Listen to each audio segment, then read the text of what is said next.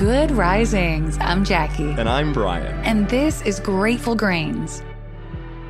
Welcome back. We are on day 3 of our week on getting better sleep. On Monday, we took some time to discuss the role fitness plays in sleep. Yesterday, we talked about nutrition. And today, we're moving to consistency. Consistency, of course, means having a set bedtime, but it also means having a set routine across the board. We should know what time we eat lunch every day. We should know what time we go to the gym. We should know what time we eat dinner, what time we meditate and reflect. It's all about setting aside a specific amount of time at a specific time and sticking to it. As we become more attuned with the schedule, our minds begin to adapt.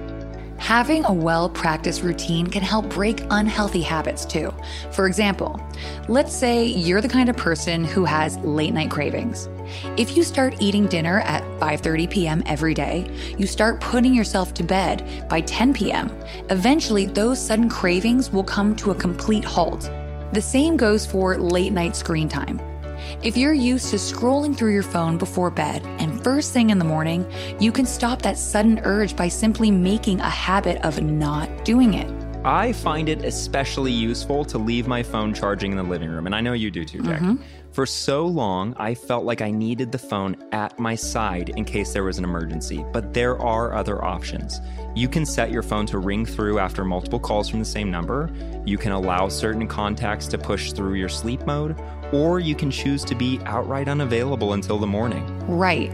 Airplane mode is your friend. This one is as simple as it gets.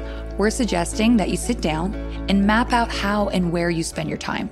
Hour by hour, minute by minute, plot it all out from the time you wake up, the time you start cooking, the time you start working, and make sure you're allowing yourself some free time.